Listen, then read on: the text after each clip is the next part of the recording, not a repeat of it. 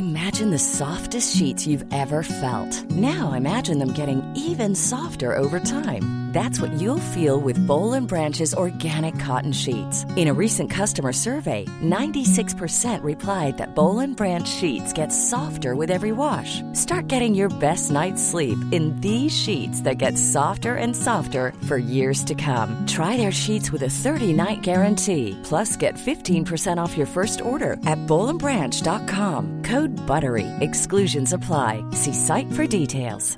Many of us have those stubborn pounds that seem impossible to lose, no matter how good we eat or how hard we work out. My solution is PlushCare. PlushCare is a leading telehealth provider with doctors who are there for you day and night to partner with you in your weight loss journey. They can prescribe FDA-approved weight loss medications like Wegovy and Zepbound for those who qualify. Plus, they accept most insurance plans. To get started, visit plushcare.com/weightloss. That's plushcare.com/weightloss. Investpodden. Du lyssnar på Investpodden med Ronja och Ted, och idag har vi med oss Erik Gatenholm från Sellink. Välkommen hit. Välkommen. Tack så hemskt mycket. Kul att vara här.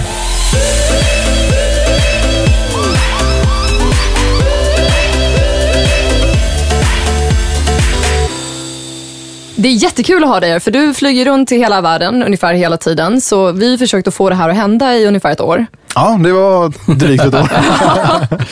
Men det är kul, så att nu har jag inte fått till det, var roligt. Ja, men även nu, jag förstod på försnacket här, du har varit både i Asien, USA och nu tillbaka i Sverige. Ja, precis. Ja. Det var Tokyo en vecka, New York en vecka, eller New York och Boston och sen så nu. Livet som entreprenör. Ja, men det är kul. Alltså, gud vilket liv. Men jag insåg någonstans att när jag pratar runt lite med folk, så jag tror att det är fler som känner till dig utomlands än i Sverige. Det är lite som våra coola så här popartister som exporterar, så att alla känner till det liksom. Ingen utomlands. Vet, just det. Nej, men det är många som känner till. Ingen vill låtsas om. Jantelagen. Men så berätta, vad är Sellink för någonting? Sellink är världens första biobläckbolag.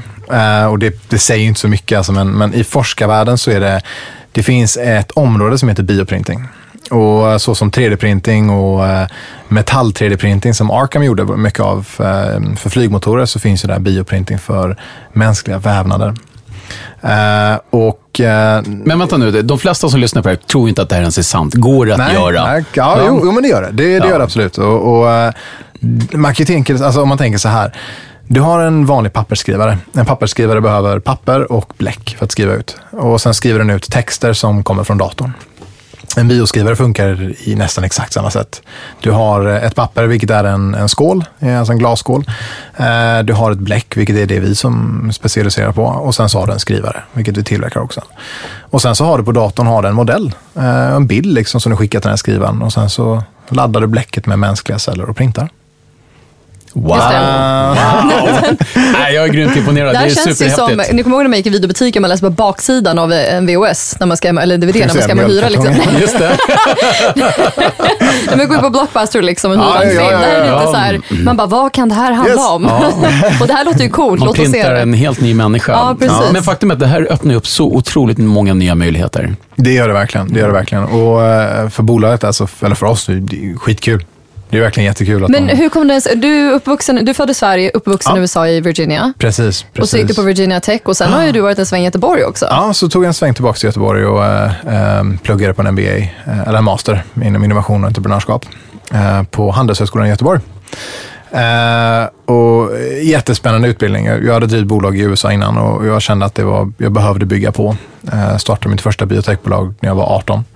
Och drev det ett tag, och så alltså efter ett tag så känner man ju, alltså, man behöver komma tillbaka till utbildning. Men biotech när du var 18, vad kunde du då inom biotech?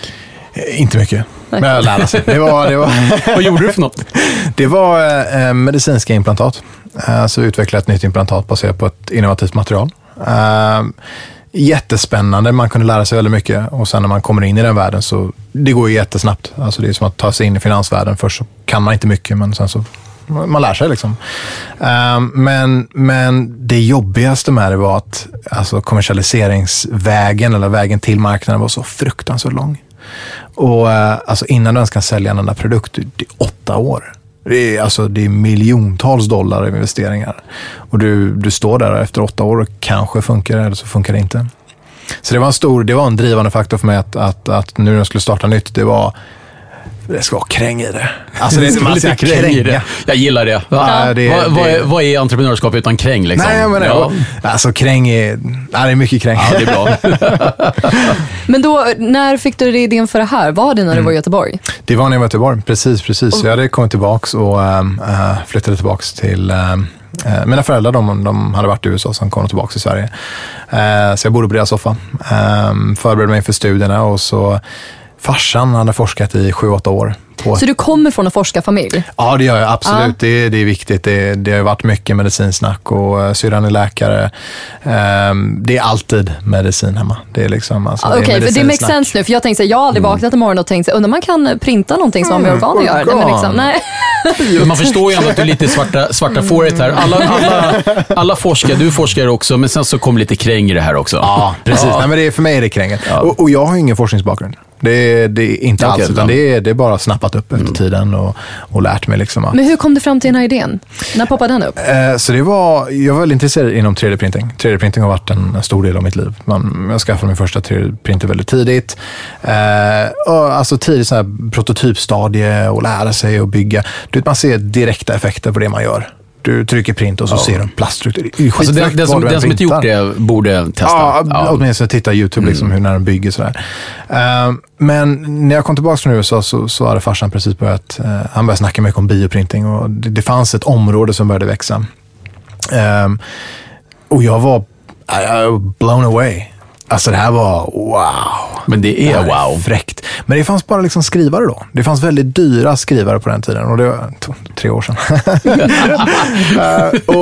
Men det fanns inget... Det går snabbt. Ja, man är gammal. Men det fanns inget bläck. Det fanns inget bläck, va? Så jag gjorde en snabb titt på marknaden och sökte liksom bioskrivare och bläck och material. Ingenting.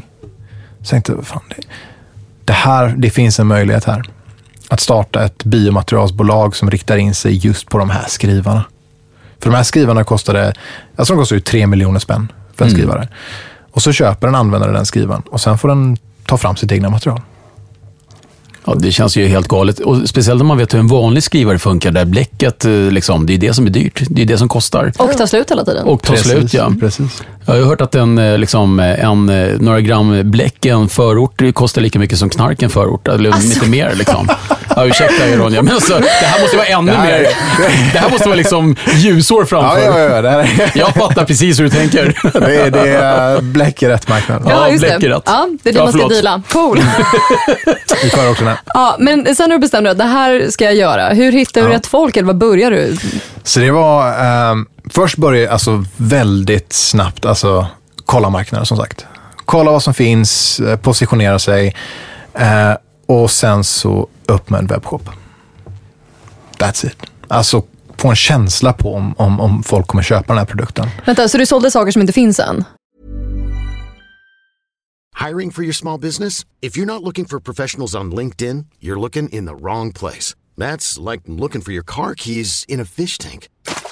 LinkedIn helps you hire professionals you can't find anywhere else, even those who aren't actively searching for a new job but might be open to the perfect role. In a given month, over 70% of LinkedIn users don't even visit other leading job sites. So start looking in the right place. With LinkedIn, you can hire professionals like a professional. Post your free job on linkedin.com/achieve today. Wow. Nice. Yeah. What you're hearing are the sounds of people everywhere putting on Bombas socks, underwear, and T-shirts made from absurdly soft materials that feel like plush clouds. Yeah, that plush. And the best part? For every item you purchase, Bombas donates another to someone facing homelessness. Bombas. Big comfort for everyone. Go to bombas.com/ACAST and use code ACAST for 20% off your first purchase. That's bombas.com/ACAST. Code ACAST. Ever catch yourself eating the same flavorless dinner 3 days in a row? Dreaming of something better? Well, HelloFresh is your guilt-free dream come true, baby. It's me, Keke Palmer. Let's wake up those taste buds with hot, juicy pecan-crusted chicken or garlic butter shrimp scampi. Hello Fresh. Stop dreaming of all the delicious possibilities and dig in at HelloFresh.com. Let's get this dinner party started.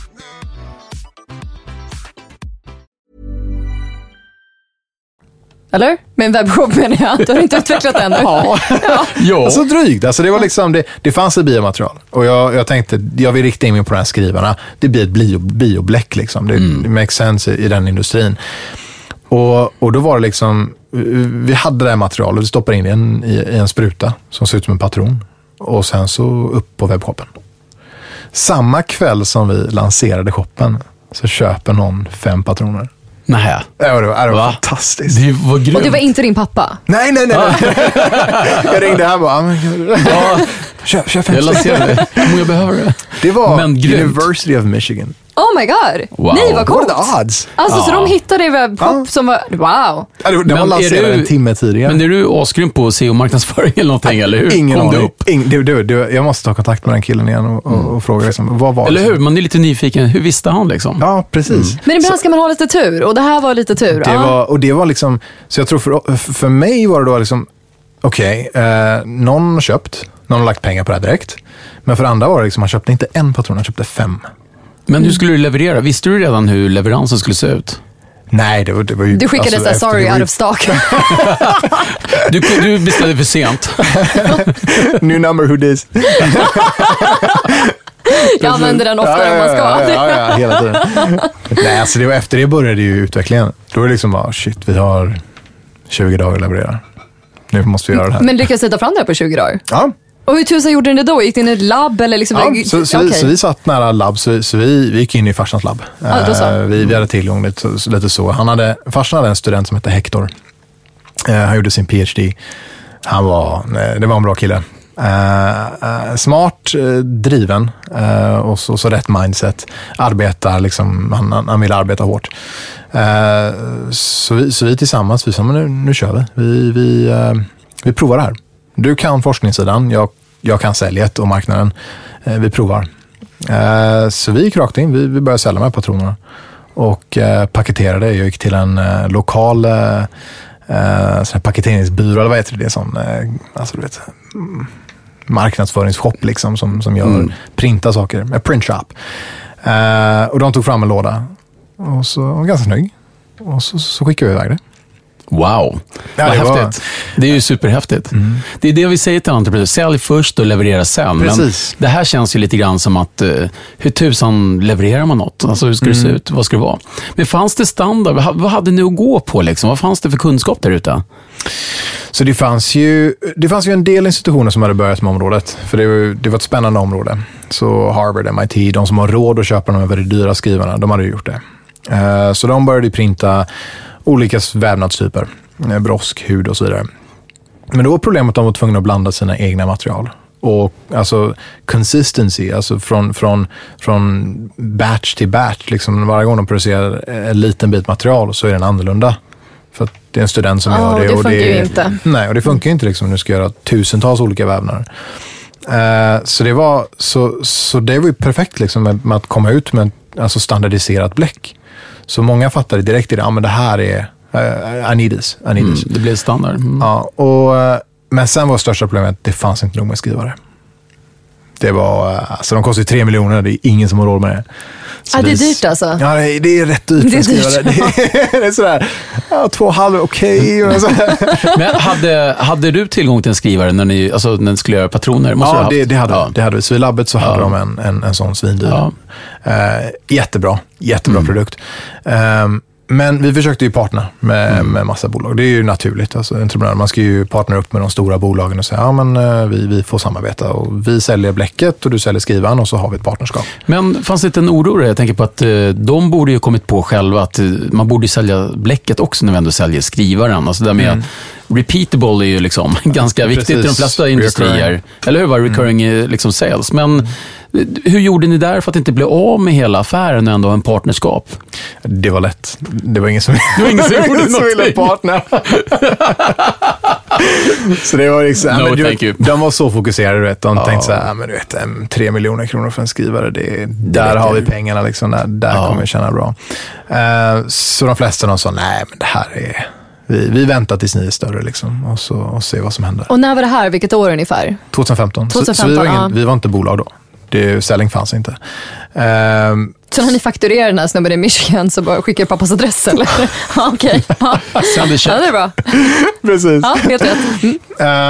Och sen så, men det var under den sommaren där då, efter vi hade sålt en patroner och börjat liksom, så kände vi tar fram en egen skrivare. Alltså en lätt, någonting som kostar liksom $5,000. Går det inte på copy-paste de som redan finns ungefär? Jo, precis. Det är det går att göra. Liksom, det finns ju 3D-printer i plastindustrin. Det är ganska lätt att komma in i industrin med något simpelt. Men det finns komplexa delar som vi förstod. Och det var det som var liksom nyckeln. Så vi tog fram alltså när det gäller rörelsen så är det lätt att fixa. Det kan man ta från vilken 3D-skrivare som helst. Att den rör sig i X, Y, Z-led. Men just att den ska spruta ut det här bläcket och cellerna och allt ska leva liksom. Där kom vår kunskap in. Ja, precis. Hur får man någonting att komma ur en printer och leva? Det var rätt nålar, rätt sprutor liksom, som trycker med rätt tryck och det ska inte vara för mycket tryck, det ska inte vara för lite. Det var väldigt mycket detaljer som kom in i spel.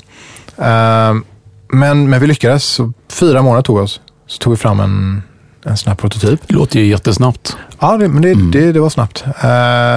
En snabb prototyp och så började vi sälja. Men ni har tagit in lite pengar också? Ja. För att det här är ju lite dyra grejer att hålla på med. Ja, precis. Så vad började ni där? Så vi började med, första rundan vi tog in var faktiskt 2016 i april. Så då hade när vi startade bolaget i januari 2016, då hade vi försäljning i 5-6 länder. Och så hade vi gick med en liten vinst. Så det var liksom, då hade vi den här rullande affär. Så när vi tog in pengarna så var det för att springa snabbare. Och då tog vi var började ni någonstans? Vart gick ni lokalt i Göteborg? Eller? Lokalt, absolut. Alltså när man kommer från USA, som ni kanske vet, alltså, USA är alltså, man trycker fram sitt företag, man marknadsför sig starkt, man har en drivkraft och liksom, man ska synas överallt. Det var väldigt viktigt för mig, så jag satsade mycket på de här tävlingar. Ny teknik hade den här 33-listan som... Just den. Alltså, du måste vara med liksom. Det är sättet att synas. Började med små tidningar som växte till större tidningar, till slut till Forbes och BBC och allt sånt. Precis, du blev ju Forbes 30 under 30. Ja, det är helt galet. Det är ett stort grattis. Ja, grattis. Ja, tack så hemskt mycket. Tack. Det är fantastiskt kul. Det är liksom, alltså man har ju bara snowballed. Så det är lite så jag känner att alltså, vi byggde upp väldigt mycket marknadsföring tidigt och det var det som investerare liksom kunde se till slut. De kände att liksom, här finns det någonting. Men börja lokalt och titta på investerare som Änglar. Änglar är jättebra. Alltså det är... Göteborg, ja, vi tycker ju det. Jag tänkte säga, vi tycker det. Men jag tänkte ju säga att Göteborg har ju en community där det har varit ett fåtal lite större investerare och en del familjer som är ganska förmögna. Och sen så ett gäng änglar som kanske inte varit helt organiserade för några år sedan. Och sen har man då förstås i mitten av det här då en jättebra organisation som heter Connect som håller ihop en del och så. Connect West, just det. Connect West, ja, precis. Ja. Så var det lätt eller svårt att hitta de här änglarna? Folk undrar liksom, var finns de? Det är en bra fråga. Vi hittade de första änglarna vi personliga connections. Alltså det var via familj och så vidare där man konstant pratar om bolaget. Alltså om du brinner för en idé, om du har passion för det du gör, du kommer alltid prata om det. Men fattade folk vad ni gör? Det låter ju så sci-fi. Ja, alltså för investerare så är det mycket att alltså, så länge du kan klart och tydligt förklara affärsmodellen tror jag, så nappar man. Så liksom om det räcker att jag säger, men vi gör 3D-skrivare och biobläck som gör det möjligt för forskare att printa mänskliga organ och vävnader. Ja, och lägger man till dessutom, vi finns i flera länder och går lite med vinst, så är man ju ganska hemma. Precis. Men då, nästan änglar kastar pengar efter. Ja, men då börjar man liksom en konversation i alla fall. Och det var på 33-listans event i Göteborg som vi träffade ett gäng som var liksom, de var sugna. Just det. Så det finns mycket event, så det finns saker som man måste göra för att alltså, man måste get out of the comfort. Men hur långt är vi ifrån att printa ett hjärta? Har du koll på det? Alltså ett helt fungerande liksom, stort hjärta, det är långt. Väldigt långt. Pratar vi 10 år eller? Ja, minst. 20 Men då har ni kanske bidragit till lite liksom vävnad det tror jag absolut. Alltså vi printar ju mänskliga, alltså hjärtvävnadsbitar som slår. Jättefräckt. Det är så coolt alltså. Ja, det är så fräckt att studera. Alltså cardiomyocytes heter de cellerna. De slår synkroniserat och kan titta på en mikroskop. Det är så fräckt. Alltså jag är mindblown. Ja. Men det mesta av det här, kommer det till då forskning och utveckling eller ställs det en del krav från Läkemedelsverket? Eller vad hamnar ni i den här regulatoriska frågan liksom? Det är fortfarande väldigt nytt allting. Ja. Så man är ju, vi har ju sålt produkter till FDA, vi har sålt produkter till Harvard, MIT och alla stora forskningsinstitut. Vi har i mer än 400 labb världen över. Och jag tror att det vi gör nu, jag vet att det vi gör nu, vi bygger community. Och vi bygger den här utbildningsbasen som folk och forskare sedan kan gå tillbaka och titta, men så här gjorde vi då. Och jag tror att när vi printar brosk så ska det se ut så här och hjärtvävnad ska se ut så här. Jag tror att det är en viktig komponent i hela industrin. För Läkemedelsverket och FDA och sånt, det finns ingen regulation, det finns ingen liksom guidelines på bioprintade vävnader än. Nej, det är för nytt, eller? Precis, det är för tidigt. Bra, då har ni några år till, för de är inte de snabbaste heller. Precis. Vad skönt. Och marknaden som vi går efter nu, det är läkemedelsbolag. Så om ett läkemedelsbolag ska utveckla en ny medicin, istället för att kanske spendera all sin tid på en råtta, så gör det på en printad bit, alltså mänsklig vävnadsbit. Till exempel en printad lever eller en printad cancertumör. Oh my god, alltså det är så coolt. Men för att komma tillbaka till det här med att söka pengar. Ni började i Göteborg, men sen så behöver ni kanske lite mer pengar. Och vad gör man som nästa steg? Det var ju spännande för såklart man hade ju en helt annan förhandlingsmöjlighet efter första rundan. Alltså man bygger upp den här trappan av confidence och folk bakom en. Jag, som sagt, återigen den amerikanska sidan, jag var big fan av att ta in en inkubator eller att gå med i en accelerator.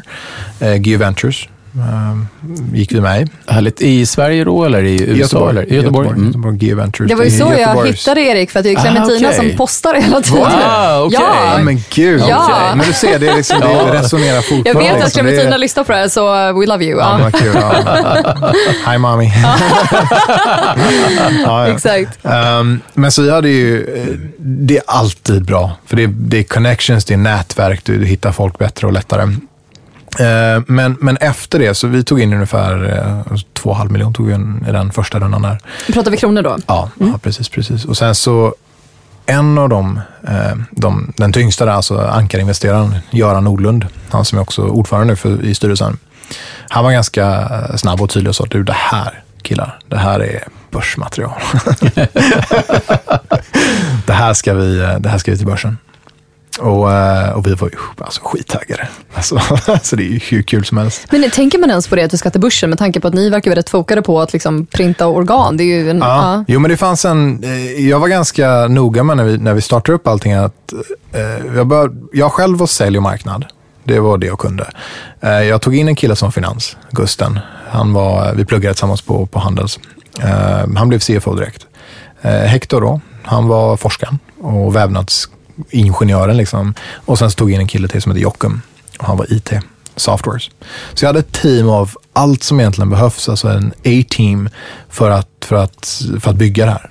Ja, det här är ju faktiskt ett bra tips till alla entreprenörer som lyssnar, att verkligen vara tydlig i kommunikationen där, om det ska finnas en exit eller inte. Eller, för det gillar jag affärsänglar att höra. Återigen, bara det med tydlighet med kommunikation. Vart ska vi och varför? Och kommer någon få tillbaka sina pengar i slutändan, eller vill man göra det som en passion project forever? Precis. Och det var ju alltså väldigt tidigt där sa vi ska till börsen. Och det fanns självklart alla olika vägar. Som ni vet, alltså, ni träffar många entreprenörer. Du kan gå VC-vägen, och VC-spåret det är enormt, och det finns så mycket VC-bolag och de har så mycket regler och så mycket saker som man ska svara till och arbeta på ett speciellt sätt. Så många frågor, alltså, är ni verkligen redo för börsen? Ni är ändå väldigt unga killar och så, men om man tänker efter, det är samma sak börsen som det är med VCs. Du ska ju bygga ett bolag. Det finns ingen genväg liksom. Nej, bolaget ska ju fortfarande byggas. Absolut. Alltså det finns ingen, och även, precis som du är inne på, även efter en börsintroduktion ska bolaget fortsätta att byggas. Även efter en VC-exit ska det fortfarande byggas. Absolut. Du har startat någonting. Så, men då gick vi publik 3 november 2016. Så väldigt snabbt. Det var snabbt. Det var 10 månader. Ja. Det är helt galet. Ja, det är fräckt. Ja, det är klart det är fräckt, men... Ja, det är galet. Ja, men kan du, jag tänker på en sak, många som då hamnar i er situation och kanske ska gå mot börsen då. Och så säger de så här, nej men gör inte det för det är så mycket administration, det är så mycket andra grejer som liksom krav och så. Vad är din erfarenhet eller er erfarenhet av det från ert perspektiv? Det är just det... Det är just det lite, alltså, man tror att det är så stor skillnad liksom, i VC-spåret eller börsspåret. Alltså, du kommer göra administrationen nästan allting i vilket fall som helst. Du ska ju ha den alltså financial reports och statements och så vidare. Visst, det är en del reporting som Gusten, vår CFO, måste göra med hans team. Men it's fine. You figure it out. Alltså du hittar processer, du löser det och sen så rullar du med det. Men allt det här låter ju som en enda success story. Liksom. Man måste ha haft några uppförsbackar där på vägen. Det är nog majoriteten. Och det är det vi pratar om här i Investpodden. För success stories kan vi läsa om i andra tidningar. Absolut, och sådär. Så har du någonsin tvivlat på vad du gör? Du känner, nu lägger jag ner allting. Det har jag aldrig gjort. Nej, det är ju skönt. Nej, det har jag aldrig gjort. Så tvivla på mig själv eller på bolaget eller det har jag aldrig gjort. Tvivlat om jag går på rätt spår? Absolut. Många gånger. Alltså man är ju... Alltså det finns så mycket motgångar. Som vadå? Berätta. Du vet, det finns... Vi har ju konkurrenter. Som sagt, det är ett växande spår i industri. Och många av konkurrenterna som sålde de här mer dyrare systemen, de fanns ju på Harvard. De fanns ju på MIT. De fanns på institutioner som var väldigt högt klassade. Så när vi kom in på marknaden, du börjar inte med Harvard. Du kommer dit, du är nästan som ett skämt. Alltså man blir ju liksom, man blir ju behandlad som att man är tidig och omoget bolag och finns ni ens kvar om ett år? Alltså det är sådana frågor man svarar på de första månaderna när man har startat bolaget. Så du börjar med University of Michigan, du börjar med Kansas University, du börjar med universitet som har spännande forskning men inte kanske är nationellt ledande. Och det är just i de resorna, alltså när man stöter på de här Harvards MIT-professorerna och de nästan, alltså de petar ner en och de liksom, hallå lyssnar, jag kan det här, ni kan ingenting. Det finns väldigt mycket motgång där. Och man är trött och man har rest i en månad i sträck och man är uppe hela nätterna och bygger maskiner eller fixar maskiner och på dagen är man ute och träffar kunder och man blir trött. Men håller du alltid liksom den här fantastiskt trevliga fasaden eller har det någon gång brustit när du har sagt nej? Nej, aldrig. Väldigt viktigt, lärde mig ganska tidigt. Hospitality, det är allt. Alltså, det spelar ingen roll vilken industri du är i. Du måste behandla kunder med högsta möjliga respekt och vara så fruktansvärt generous. Absolut, det kan vara jobbigt bara att höra att det här kan inte du, låt mig förklara för dig hur det här fungerar. Och där tar vi alltid en samma approach och det är att I would love to learn. Suveränt. Så det är liksom, I'll take the rest of the day now. Alltså jag lyssnar på det resten av dagen. Liksom. Det är så vi har lärt oss.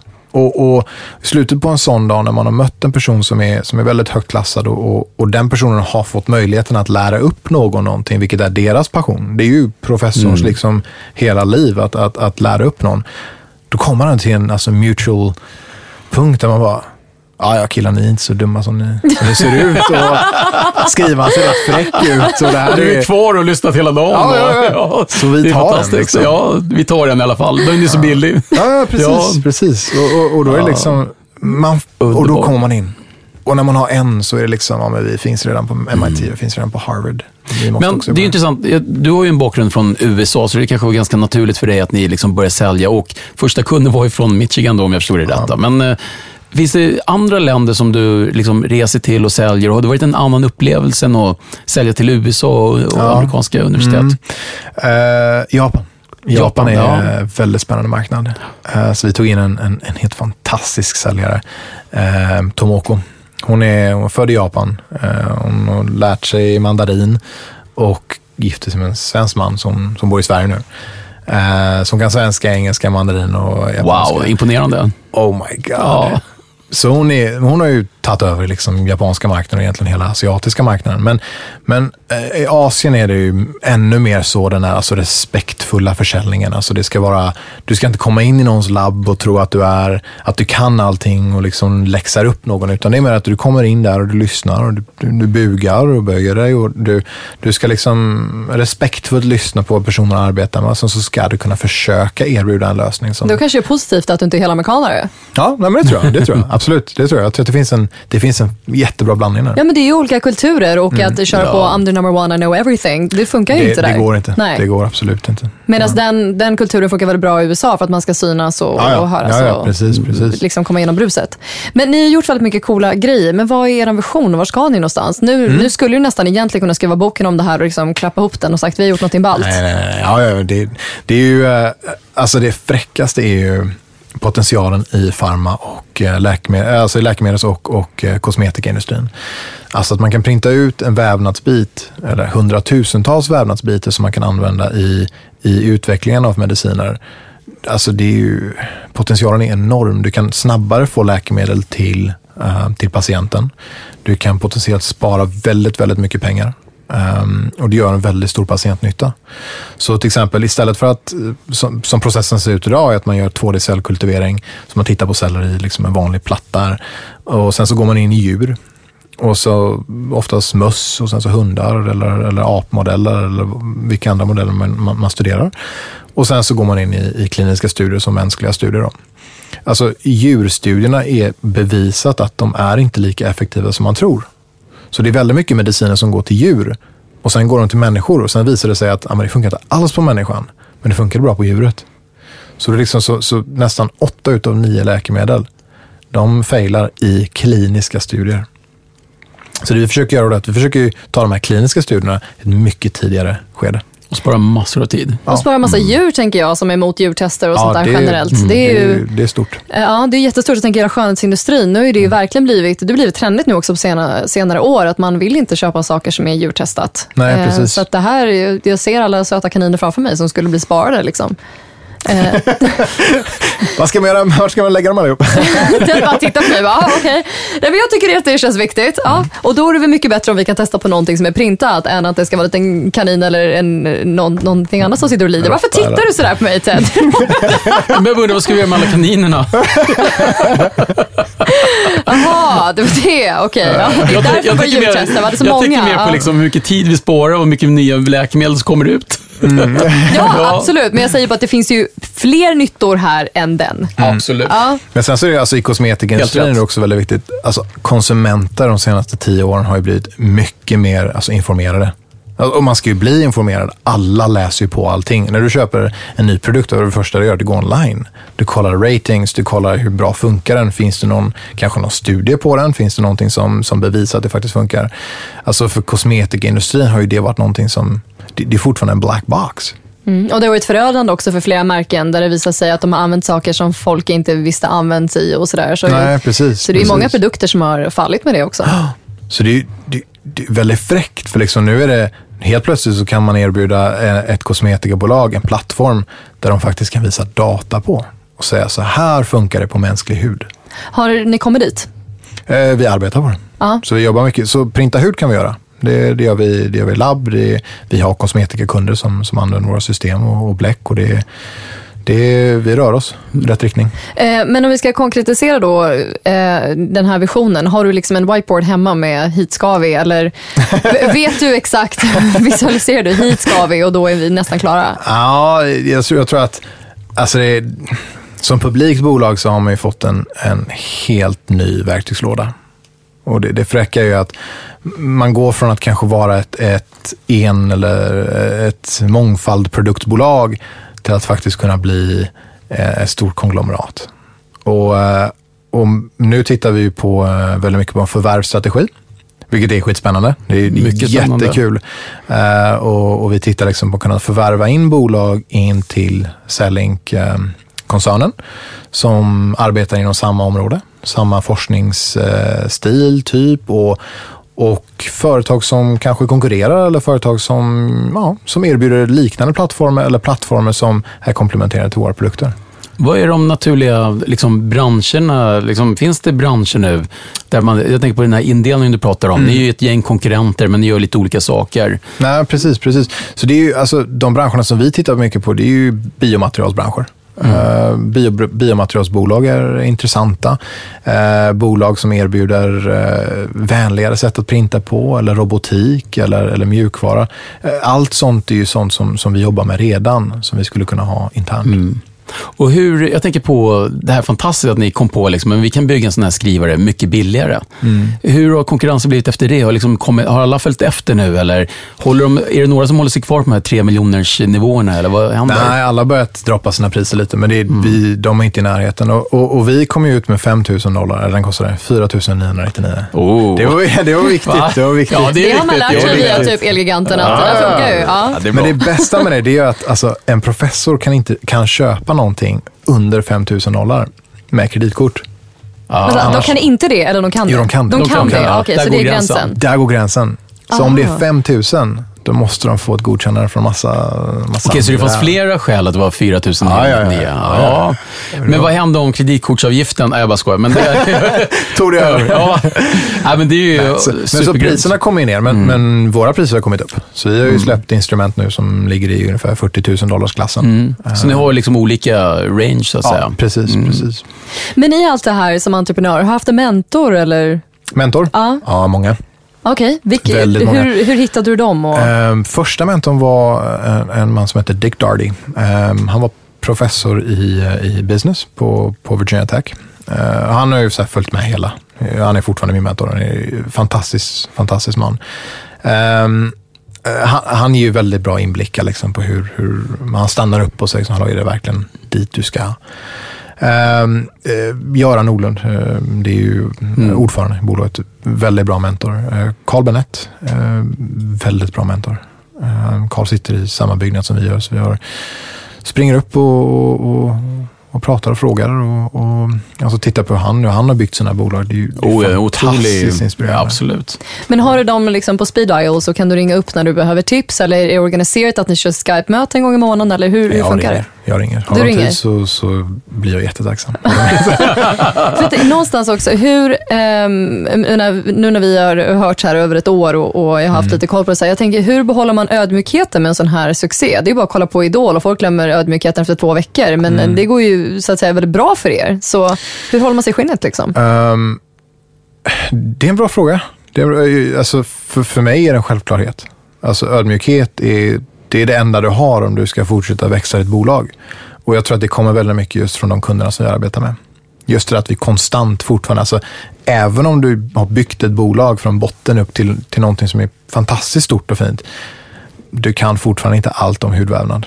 Och du kan fortfarande inte allt om hur man printar det här och det här och det här. Så det är liksom, du konstant utmanas. Och när du utmanas så drar du tillbaka dig och lyssnar och lär dig. Så det är liksom, när jag spenderar tid med de här Harvard-professorerna och kunder, du vet, man är som en liten skolpojke. Du har ju en otrolig personlighet, måste jag säga. Den överförs. Ja, men du har verkligen det. Och jag träffar på några personer som är lite liknande, men alla är framgångsrika bara för att de, precis som du betonar, duktiga som fan, kunde ställts upp och skrytit hur mycket som helst, men ändå liksom tar till sig nya saker och lär sig. Istället för att säga, men de där investerarna fattar inte vad de håller på med, jävla idioter, eller vem tror de inte med, de är så unga eller whatever. Utan liksom, men berätta lite mer. Det är en otrolig fin egenskap, måste jag säga. Ja, tack så hemskt mycket. Det är första gången du säger det till någon i Västpodden, så det där är ju verkligen guldstjärna. Så är det ju verkligen. Ja, men det är det verkligen. Vi springer på en hel del entreprenörer, det gör ju du med. Och som sagt, jag tror att just det som du säger, den ödmjukheten är väldigt viktig att hålla i, för att man kan inte allt. Ja, man märker ju att den är helt klart differentierande. Så jag tror att slutar man lära sig så är det oh my god. Då är du deep trouble. Då slutar man vara bra. Vi har ju en hel del entreprenörer som lyssnar på det här programmet. Så om du har tips till de som vill starta bolag inom den här branschen, vad är det man ska tänka på? Biotech. Det finns så mycket coola teknologier där ute som man kan ta del av. Och så allt händer ju på universiteten. Och universitet, Lund, alltså Chalmers, KTH, KI, de forskar ju fram nya saker hela tiden. Så om man inte går där, kan man gå dit och hänga liksom? Eller absolut. Hur gör man? Absolut, det tycker du ska göra. Alltså hitta dem på LinkedIn, hitta dem i labben, gå och träffa dem, och säljarna gör ju det ändå liksom. De går rakt in. Så det är bara att gå dit och träffa. Och sen så och lär dig och lyssna. Biotechbranschen är jättespännande. Det växer jättesnabbt. Det är framtiden. Alltså, vi kommer ju utveckla bättre implantat, bättre lösningar, bättre medicinska produkter och sådär. Så var en hangaround på universiteten? Hangaround. Be a hangaround. Var persistent. Var persistent. Och never stop learning. Ja, var absolut. Öppen till det där. Alltså, verkligen. Alltså, och för man kommer in i biotechindustrin, det du måste lära dig, alltså, du måste bemötas med just den här öppenheten att alltid kunna lyssna och lära sig från folk. Ja, men när branschen förändras väl också hela tiden. Det går väl inte att sitta och säga man är fullärd? Då är man väl ganska körd snabbt. Ja, jättesnabbt. Det händer jättemycket. Vad ser du på, jag tänker på investerarsidan då. Du sa några saker jag gillade väldigt mycket. Och du började ju med både investerarsidan och säljsidan med liksom lite smått, men du tänkte stort på något sätt, känns det som. Men var helt okej med att liksom börja med det lite och få den här snöbollen och börja rulla lite grann då. Finns det tillräckligt med kapital i branschen? Behöver det komma in nytt kapital, andra människor som investerar? Eller vad hittar man de här fantastiska änglarna som du har hittat? Ja. Det finns absolut kapital i branschen. Så biotechindustrin, om man tittar på den, alltså på graferna och på hur marknaden har växt, det är ju alltså, rakt upp. Biotech är alltid ett intresse, och life science. Hitta investerare, det finns väldigt många investeringsbolag, och de flesta institutionella investerare har alltid en life science-arm som är tillgänglig. Men det viktiga är ju såklart alltså snowball-effekt. Och du behöver inte investera som är life science. Det är jätteviktigt att tänka på. Alltså, du behöver investerare som är operativa, som kan arbeta med dig, som kan hjälpa dig och vara en mentor. Du behöver investerare som har gjort resan tidigare. Så det värderar jag väldigt högt. Så om vi har en investerare, titta på Göran till exempel. Göran har gjort den här resan otroligt många gånger. Och det spelar ingen roll att hans expertis kanske inte är 100% i life science, utan det spelar mest roll att hans expertis är i företagsbygge och entreprenördrivna bolag. Men hur var det att gå in och pitcha för änglar? Alltså jättekul. Så man saknar ju lite. Vänta, var du inte nervös eller stressad eller något? Ja, okej. Alltså, det är klart att man är jättenervös. Det är ju en audition liksom. Det är en audition. Ja. Det är många auditions. Ja. Och många gånger så säger de där är... It's a no from me, Simon. Precis. Precis. Ja, men det är så. Och då ska man lyssna och säga varför. Vad är det som är, vad tycker du är fel, eller vad är det tycker som ska förbättras? Ja, men jag tycker att kostnaden är lite högre, eller jag tycker det här är lite lågt, eller jag tycker det här och där. Och så kommer man tillbaks och så snickrar man på det och så förbättrar man och så kommer man tillbaks. Så inte ge sig efter nejet? Utan... Nej, för guds skull. Nej, inte ge sig. Nej är bara möjlighet att säga ja lite senare. Precis, kränga det där. Jag delar en historia sen när vi har avslutat den här podden. Så All right. Jag kan ju dela den, den är ju liksom inte så barnförbjuden. Men jag gick på en dejt i USA och de är ju rätt enträgna. Och så sa jag bara så här, nej, vi kommer inte gå ut. Och så han sa, why not? Och jag bara, gud, ska jag svara på det här? Och jag bara så här, nej men jag kör den här. Men vi är ju inte riktigt på samma så här, ställe i livet liksom. Och han bara så här, vadå, vad vill du ska vara bättre? Han gav sig inte. Så jag var ju tvungen att gå ut på honom till slut. Ja, men det sjuka var att han hade med sig... det var faktiskt... Nej, det var inte kul. Men han hade med sig... Han hade med sig en lista på så här, are you a cat or a dog person? Do you want a house or an apartment? Så jag satt och lyssnade på och så fick svar på kryssfrågor. För han sa så här, men om jag gör, eller om han gör som jag tycker, då kan ju det här bara bli bra. Ja, men då så. Ja, precis. Fully compliant. Men där var det så här, så jag har använt honom ibland, eller den här situationen när jag har pratat med startups. Det är så här, det är persistence. Men det är liksom, man ska veta med den så här, gränsen med att vara persistent and being an idiot. Liksom. Hey little dude, if you hear this, good for you, man. Jag tror inte att Elrond lyssnar på det här faktiskt. Well, if you do. Ja, men man ska vara persistent, men hur vet man gränsen när man liksom är bara fucking annoying? Nej, men alltså det är ju liksom, det är klart, alltså man känner av liksom, om någon säger så här, jag kommer aldrig gå in i det här. Så social skills är bra? Ja, social skills är bra. Social skills är bra. Ja, det kan vi vara överens om. Men jag tror också liksom att om man tar och lyssnar på såklart det de vill att man ska förbättra, och du går tillbaka och förbättrar det, och sen kommer tillbaka till dem. Då har du alltså det är ett helt annat case. För det första så visar det ju att okej, den här personens opinion matters. Och du vill verkligen alltså värdesätta det. Och du vill bygga ett bolag efter de tipsen som han gör. Han eller hon sätter. Och då visar du ju en vilja att lära dig. Och det är en väldigt viktig del av en entreprenörsliv. Alltså när, coachningsbar som vi kallar det. Ja, coachningsbar, precis. Och såklart är det nej efter det, men då är det nog nej. Men just det där att ta inte det där första nejet eller andra, utan be om feedback. Om feedbacken går att göra eller ändra på, gör de ändringarna. Kom tillbaka 2-3 månader senare och säger, hey, I listened to you, man. Sales have improved. Har du varit med om det, Ted? Är det många bolag som går tillbaka, gör om, gör rätt och försöker igen med dig? Ja, men jag tycker nog att det gör det. Vi har ju massa bra entreprenörer generellt sett, men väl förvånansvärt ofta så är det många som faktiskt fastnar i att de har rätt och jag har fel. Och det kanske de har rätt i, men då brukar inte jag investera i alla fall. Nej. Och då kanske de kan ju ha haft rätt också, det vet inte jag. Men jag tror att det är vanligare att folk inte tar till sig det du pratar om och liksom går tillbaks. Och många känner liksom, men de sa nej så vill inte jag störa igen eller så där, så vi är lite svenskar och så och så vidare. Så jag tror det är jättebra tips som du säger. Man behöver ta till sig lite, komma tillbaka. Så vi pratar om det på Kiretsu ganska mycket. Vi investerar bara folk som är coachbara, och det betyder inte att man gör som vi säger, men det gör att man i alla fall lyssnar på vad man säger och sen säger, nej men det här är varför jag tror att du har fel, eller okej, jag tog till mig det här tror jag kan funka. Ja, men en dialogen och bara säga nej. Ja, dialog är kanske precis, bra liksom. Precis. Det kommer man långt på. Kommer Sellink liksom vara hela ditt liv, eller kommer du göra en ny resa efter det här? Just nu det är mitt liv. Alltså det är jättesvårt att säga, men alltså jag är ju all in på det här. Ja, jag förstår att du kan inte säga att du liksom redan ska ge bort ditt barn, men... Nej, alltså det här är...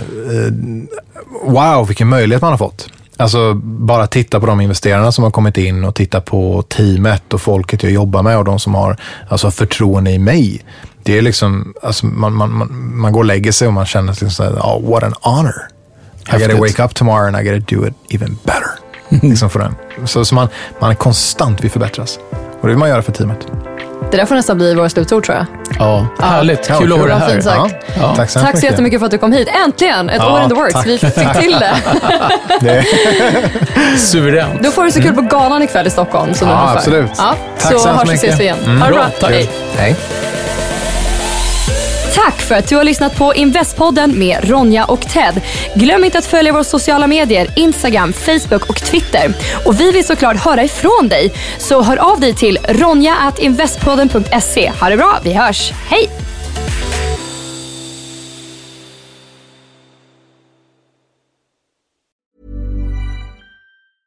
Ever catch yourself eating the same flavorless dinner 3 days in a row?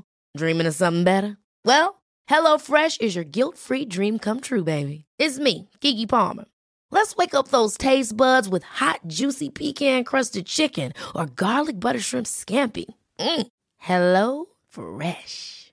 Stop dreaming of all the delicious possibilities and dig in at HelloFresh.com. Let's get this dinner party started. When you make decisions for your company, you look for the no-brainers. And if you have a lot of mailing to do, Stamps.com is the ultimate no-brainer. It streamlines your processes to make your business more efficient, which makes you less busy. Mail checks, invoices, legal documents, and everything you need to keep your business running with Stamps.com. Seamlessly connect with every major marketplace and shopping cart.